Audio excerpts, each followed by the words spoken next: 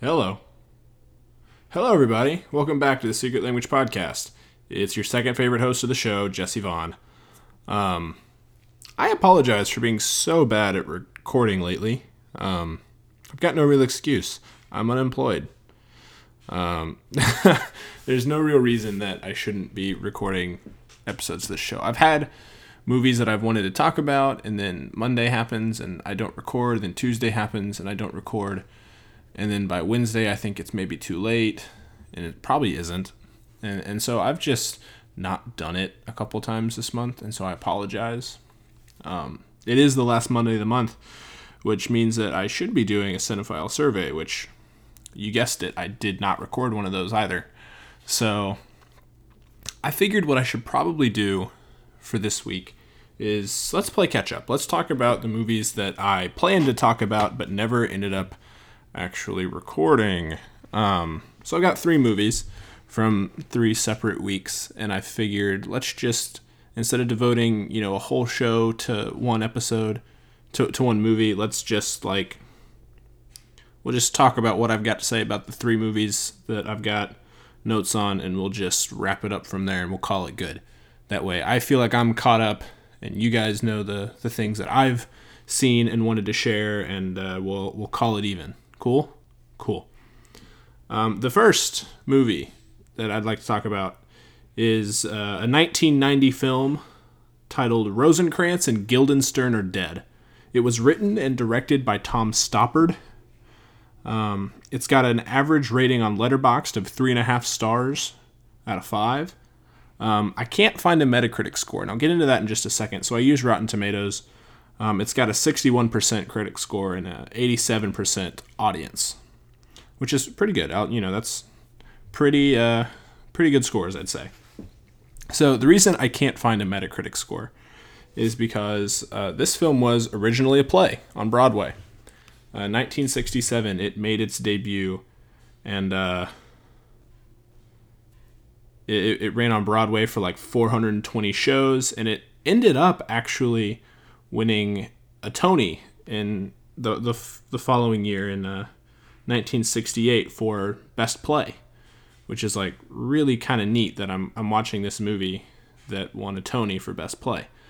So the same guy who wrote the play and directed the play got to rework the script into a screenplay and direct the movie. It's the only movie he's ever directed, and honestly, I'd say it's pretty great for a movie that for a guy who's never directed a movie before. I really enjoyed it. Let's give you a brief synopsis here, because the title is pretty crazy, right? Rosencrantz and Guildenstern Are Dead. What could that possibly be about?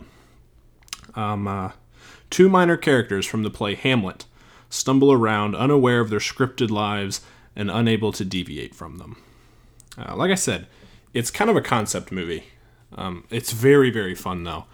Rosencrantz and Guildenstern are basically like the Timon and Pumbaa of Hamlet. That like the Lion King's basically Hamlet. They're basically Timon and Pumbaa. They're the guys that are kind of like helping Hamlet figure out what's wrong. Kind of. Not exactly, but kind of. And these 2 characters, this movie basically says, what if we tell the story from their perspective? Which is like, oh, well, that's just the Lion King 1.5. Yes, but kind of. Instead of making these guys 3-dimensional characters from their point of view, we make them still like 2D characters. The word that comes to mind for me is like object permanence. It's a thing that's talked about in psychology with babies. That like there's a certain age when a child realizes that an object that they cannot see still exists. So like a newborn and up to like a couple months old, if you take something and like hide it behind your back, they think that object's gone forever. Like that's why the game Peekaboo is so much fun for them, because you cover your face up and they think, oh, he's gone forever. And then you show your face and like, oh, hey, surprise, he's not. That's kind of how these characters work. They have no memories apart from the things that are said to them in the script of the play Hamlet. They walk around totally unaware of everything except for the things that happen to them. And so it's them walking around like, what's the first thing you remember? It's like, I don't know. What's the first thing you remember? And like, they don't even know which character's which. Like, one of the lines that that is used in the movie is like, I'm Rosencrantz and he's Guildenstern. Or he's Guildenstern and whatever it is. Like, all of a sudden I'm confused. But the characters are always confused on which one is which. Like, are you Rosencrantz or are you Guildenstern? Like, they don't know, and none of the characters know. Like, it's really funny. I think the movie is completely hilarious. Like, the whole thing is almost all the dialogue is like an Abbott and Costello bit, you know, like, who's on first? Like, if you don't have the subtitles on, you're going to think this movie is whack. Like, it is crazy. You're not going to be able to follow it. You're going to say, what in the world is going on with this movie? But with the subtitles, it's so funny. Like, it's witty. The dialogue happens so fast. It's crazy entertaining. Like, I think it's super creative. It's super clever. Like, I loved this movie from beginning to end.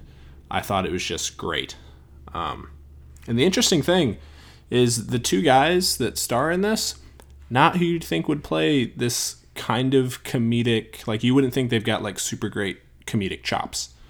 It's Gary Oldman and Tim Roth, right? You know, Gary Oldman, who has played a lot of dramatic roles. He's won Oscars. Like, he's Gary Oldman, man. Tim Roth has had so much success. He's been in a lot of Quentin Tarantino movies. Like, we're talking about some serious actors, and they're walking around being goofy and, you know, acting like Abbott and Costello. It's so much fun to watch. I absolutely loved this movie. It brought me a lot of joy. I watched a lot on April 1st. It is the 26th. That's how long I've been delaying recording this section of the podcast, talking about this movie. Unfortunately, there's no great way for you to watch it. You just have to rent it on Amazon. That's what I did, but I'm telling you, I thought it was worth, you know, the $3-4 you pay to rent a movie on Amazon. It's not for everyone. I'll say that. If you don't like Shakespeare, then you're gonna not care for just the general feel of it. It's not written in like Shakespeare's English or anything. Like, apart from the things that are actually in the play Hamlet, they just talk like two American dudes, which is funny because it takes place in Denmark. But still, like, the dialogue is not like Shakespearean hard to follow. It's like, it's moving so fast you can't hardly hear it hard to follow. But that stuff's like entertaining. It's a different kind of, you know, hard to follow. Like, this is the kind of movie that I really want to own on DVD, just so that like I can watch it whenever I want, because I think it's a blast. Like, I think it's so much fun. It's so entertaining. It's awesome. So that's number one. Rosencrantz and Guildenstern are dead. I rated it 4.5 stars. I think it is awesome. I think it's creative and funny. And for me, it just ticks all the boxes that I wanted it to tick. Like, it was very nice. Second on my list is a 1998 film directed by Nora Ephron, You've Got Mail. This movie has an average rating on Letterboxd of 3.4 stars. It's got a 57 on Metacritic, and it's available to watch on HBO Max. This is your synopsis. A book superstore magnate, Joe Fox, played by Tom Hanks, and independent bookshop owner, Kathleen Kelly, played by Meg Ryan, fall in love in the anonymity of the internet, both blissfully unaware that he's trying to put her out of business. Sounds like a pretty contrived plot. I don't know. Like, it's a rom-com. Like, I don't know what to tell you, man. The writing is what it is. So these two people are in love, and they met on a chat room, and they email each other all the time. Like, hence the name You've Got Mail, because that's apparently what computers used to say when you had mail back in the day. So you got these two people that are in love, and one of them, like it said, like the synopsis reads to you, he's like the heir of this big, you know, Barnes & Noble type bookstore. I think the movie was kind of taking a dig at Barnes & Noble the whole time, honestly, but whatever. And he's in love with the owner of this small local bookshop, and he, in his like business life, is trying to put this small local bookstore out of business, unaware that the owner of the bookstore that he's kind of feuding with is the person he's in love with on the internet. Like, oh, yay. Like, it seems really cute, right? It really does. I didn't think it was super great. For one thing, that movie is slow. Like, I checked to see how far into it we were. Like, half an hour in. It's like a 2-hour movie. Like, I'm a quarter of the way through this movie, and I'm already thinking, when is this going to be over? Like, it is slow. I think it kind of loses track of the premise somewhere in the middle there, maybe halfway through. Not even. Like, you start off and you're showing these two emailing each other, and then you get into like their personal lives and like the whole business feud thing. You get into that, and then it's like the emails stop. It's like you kind of forget your original premise. You forget to go back to like, oh yeah, these two are like emailing each other because they're in love with one another. Like, you totally forget that, and you just focus on these two like individually and the way that they're trying to run their separate businesses, and like it loses track of the emailing a little bit, because like that's what makes it interesting, is these two people are in love with each other and like totally unaware of who the person actually is. The movie does make an interesting change. Spoiler alert. I don't really think any of you that listen to this really care about spoilers for this movie. If you do, I guess you can fast forward. I don't know. Eventually, Tom Hanks' character comes to know that the woman he's emailing is Kathleen Kelly. It's the owner of the bookstore he's trying to put out of business. All of a sudden, he knows it, but she doesn't. And he starts acting like a jerk still. Like, he walks in to this date he's supposed to show up to, and he's like, oh, hey, fancy seeing you here. Who you waiting on? And, like, being a real jerk for no reason. Like, when at the end of the movie, when these two inevitably fall in love, because it's a rom-com, so, like, naturally, they're going to fall in love. You're just like, why? Like, he mistreated you like crazy. And he still puts you out of business. Like, spoiler alert there, too. The bookstore does end up going out of business. He gets the girl that he doesn't deserve. The girl loses her job and her business. And they both live happily ever after. Except one person just falls in love. The other person falls in love and gets what they wanted. Like, it's not equal. Like, it's I don't know. I thought it was pretty bland, honestly. Like, yeah, I'm not usually one for rom-coms. Like, there are a couple that I have a soft spot for. I'll be totally honest about that. Like, I love the movie About Time. Gorgeous movie. Super creative with its writing. It hits all of its emotional notes very, very well. This one does not. I don't think it really hits its emotional notes at all. I'm not sure there are a lot of emotional notes in this movie. I really like Dan in Real Life. I think mostly because there's some nostalgia to it, that like I grew up watching it so much with my family, like at the holidays. But like that one's at least a little more creative, where it's like, oh hey, you fall in love with this stranger. Turns out this stranger's your brother's girlfriend that's spending, this vacation with you and your family. It's like, that's at least creative. Like, there's something to that. And like Steve Carell is a much funnier, he's a lot easier to root for than like Tom Hanks being the business jerk. Like, I don't know. It's I thought it was bland. I thought it was kind of boring. I didn't like the writing. It was slow as it's as slow as it could be. It didn't do it for me. But this is a movie that Sarah really wanted to watch. And when your wife says, I'd really like to watch this movie, you should probably listen, because she lets me pick movies a lot. And so I have to let her pick movies too. That is the way that healthy relationships work. And you know what? It wasn't a horrible time, but it wasn't a movie I really cared for. It is interesting. It's got two, like, honestly really enjoyable, like, comedic relief type characters in, like, Steve Zahn and Dave Chappelle. Those two cannot save this movie because they're barely in it. Like, they don't really have the time or space needed to be that comic relief. It is. I like seeing Steve Zahn in a movie. I'm a big Steve Zahn guy, so it was cool to see him. Like, I guess that was neat. The one thing though that I did find most interesting, and probably Yeah, just the most interesting part of the movie is how well a movie from 1998 predicts and handles like this idea of people meeting online and falling in love. I was only born in 1998, so it's not like I'm super aware of like the tech culture, but based on what I see in the movie, everyone's like really like, oh, computers are bad. Like that's one of the key points of this movie. There's this guy who's a writer for like the Times or whatever. Like he writes for a newspaper or a magazine or I don't even know. He's a writer and he's like obsessed with his typewriter and it's like, computers are ruining everything.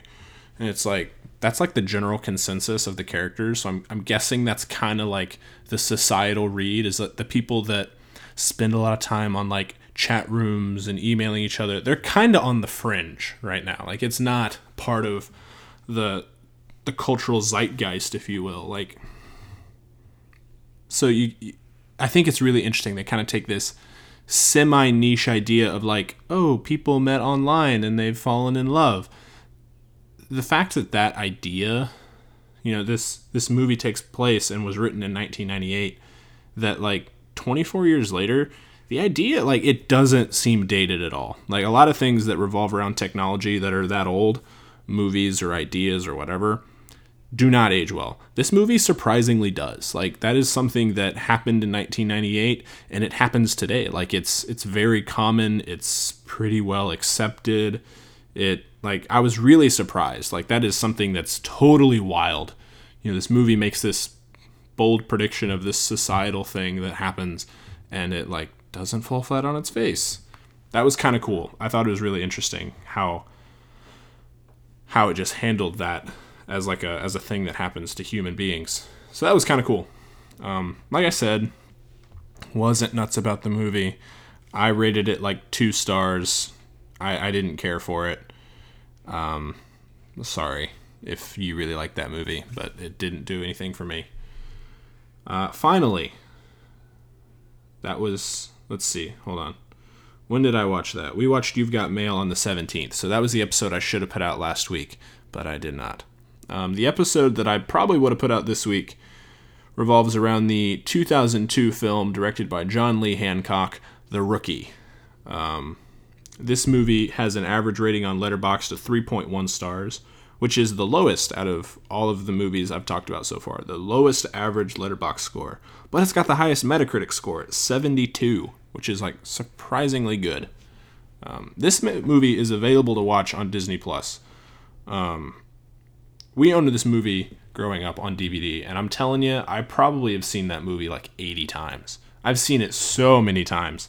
But this was my first time watching it as an adult, which, like, is not a huge deal. All that really means is that I remembered all of the scenes. Like, I remember everything that, like, happens visually. But this time, I paid attention to the words. Like, that's pretty much it. But it's always a neat experience, watching a movie that you saw so many times growing up, and then all of a sudden you watch it as an adult, and, like, oh, you pick up the greater things, the greater connotations and the dialogue and all this stuff seems all of a sudden more interesting. Let's give you a synopsis right quick. A Texas baseball coach makes the major league after agreeing to try out if his high school team made the playoffs. Sounds like your normal, average, supposed to be inspiring sports movie. That was a lot of like the Letterboxd reviews that I read talked about how it's like, oh, this is so uninspiring. Wow, this is like basic Disney movie stuff. And it's like, I don't know if the people stayed and actually watched the whole movie because it's based on a true story. Jim Morris was a real dude, a real high school baseball coach from Texas who really led his team to the playoffs, who really went to an open tryout and made his way to the major league. Like, it actually happened. It's a real story. Now, I get that. There are a lot of movies that are like that are based on true stories that if they weren't based on true stories, you would just say this is just a bad screenplay. Another movie I watched like that like last week was called The Fisherman's Friends. It's about a guy who works for a record label that signs a bunch of fishermen from Cornwall to a record deal because they sing sea shanties for fun. Like, it sounds like the worst movie you've ever heard if you didn't realize that it was a true story. The Rookie is a true story. It's a baseball movie. Stars Dennis Quaid. Like, I don't know. I really loved it growing up for some reason. Like, it's just a fun movie. I was always into sports as a kid, so this movie, you know, checked the obvious box, which is it about sports? Yes, cool. It's a G-rated movie, which, you know, watching it, I'm not sure it's completely G. I guess there is like someone saying hell or something, but I mean, it's totally clean. Like, it's a good time. It's just a good time. Like I said, it was really nostalgic because, like, I remember everything that happens, but, like, getting to listen to the actual dialogue and picking up on more of the stuff that, like, an adult would catch on to was made it a lot more enjoyable to watch. The one funny thing, I was watching this movie.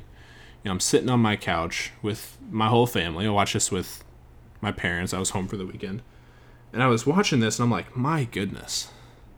The music in this movie sounds like the music in A Knight's Tale, which is like a totally weird thing to say. Apart from The Rookie, A Knight's Tale is the other live-action movie that we watched the most growing up as kids. Like, those are my two most, like, nostalgic live-action movies that I ever watched growing up. Like, those two are the ones that really stand out. And I was thinking, like, what a weird thing to think that, like, why do I think that the music sounds the same? Like, I can't get it out of my head. Like, they do sound the same. I don't know why. Like, what a weird thing. And so just on a whim, I popped on IMDb and just decided to look at who composed The Rookie. And I was like, okay, what else has this guy done? Turns out he also wrote the music for A Knight's Tale. So, pretty proud of myself on one hand for recognizing, oh, hey, this sounds the same as the music in this other movie. And turns out it's the same guy. And it's a pretty obscure guy. It's not like Hans Zimmer where you can just like, oh, that sounds like Hans Zimmer. It's like, okay, congrats. Like, just about anyone can guess that. This one was a little obscure, and it's two movies that I'd seen hundreds of times combined. I was pretty proud of myself. But, like, for real, what are the odds that me and my brothers fell in love with these two movies and they just happen to have the same composer? Like, when you're a kid, you do not care about that kind of stuff. But I just found it really funny. Like, what are the odds? Like, that is so weird. Like, Jeremy Jones, if you're listening to this, like, I want you to pick two of your favorite movies. What are the odds that the same guy composed your two favorite movies? Like, totally weird. But I had a pretty good time watching this. I gave it 3 stars. I gave it a like on Letterboxd. I thought that this was just as much fun to watch as an adult as it was as a kid. And, like, that is a really great experience if you can enjoy a movie as a kid and also as an adult. Bada bing, bada boom. So, those are my 3 movies that I was meaning to talk to, and then I finally just decided, dude, just get up and record a podcast. Just get up and do it. Like, you can make it. You're an adult. So those are my 3 movies. Go check those out if you want. Like, you know, form your own opinions. I'd love to hear what you have to say about any of these movies. Let's see. A week from Monday, May 2nd, I start my new job. And let me tell you, I'm very excited about it. I'm very excited to not be unemployed anymore. Overwhelming force for good. I'm excited. Just, it'll be good to get back into a routine and to be working. I'm excited about the new job. I'm excited about the opportunity and the business, and it'll just be good. I'm very excited for that.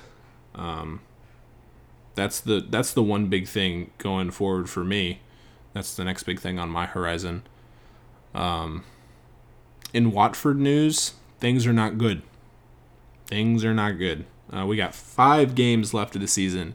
We've lost our last at least 2 games. 2 weeks ago, we played Brentford on the road, a game that is one of our winnable games left in the season, and we lost it 2-1. We conceded the losing goal in the 95th minute, which is like the most Watford thing imaginable. So that one kind of hurt. And then, of course, this past weekend, they had to go play Manchester City on the road. And it's like, oh, brother, we lost 5-1. It's like, what are you going to do? They're the best team in the league. We are one of the worst teams in the league. Like, you just hope it's not too bad. A couple years ago, they beat Watford 8-0, 5-1's. That's an opportunity. It's an improvement. It's a slight improvement. There are only 5 games left. One of them is absolutely not winnable. The other ones are maybe barely winnable. So they're going down. They're getting relegated. There's just no way around it, really. Like, there are 5 games left. We are like 6 points back from safety. Like, it's possible mathematically. Like, if we win all of our games and a couple other teams don't win the rest of theirs, then it's possible we stay up. But it's super unlikely. So I guess I'll be canceling my subscription to Peacock because I won't be needing to watch Premier League anymore. It's kind of sad, but I chose to root for this small club. Why? Unsure, totally unclear. Actually, I do know why. It's because I played as them in FIFA against my roommate, and I started winning in FIFA, and so I thought, I'm going to keep playing for these. I'm going to keep playing as this team. And then it turns out I was like, you know what? I'm going to be a fan of this team. And what a decision that's been. I ended up buying a jersey because they're on sale at the end of the season, it was supposed to be delivered today. Did not get delivered today. But I've got a Watford jersey in the mail. Very excited about it, let me tell you. Very excited. But I don't know. That's about it. Like, that's the Watford news. That's the movies that I watched, that I have watched, that I wanted to talk about. Yeah. I hope you guys are having a good week. I hope you continue to have a good week. I think I'm going to try to get something recorded so that I can post the Cinephile survey on Monday. We do get an extra Monday in the month of May, so I figured I can probably be a week late and get away with it. So that's my plan. Thank you guys so much for listening. It really does mean a lot to me. Watch any one of these 3 movies and shoot me a text, hit me up on Instagram or something. I would love to hear your opinions on these movies. I would really like to see more of my friends on Letterboxd. You can find me on there at J_Arthur20. I'm always posting all the movies that I watch and giving a little review on those. So if you want to see what I think about movies, check it out. That's the place to go. If you like this show, share it with someone you like. If you hate the show, share it with someone you hate. And until next week.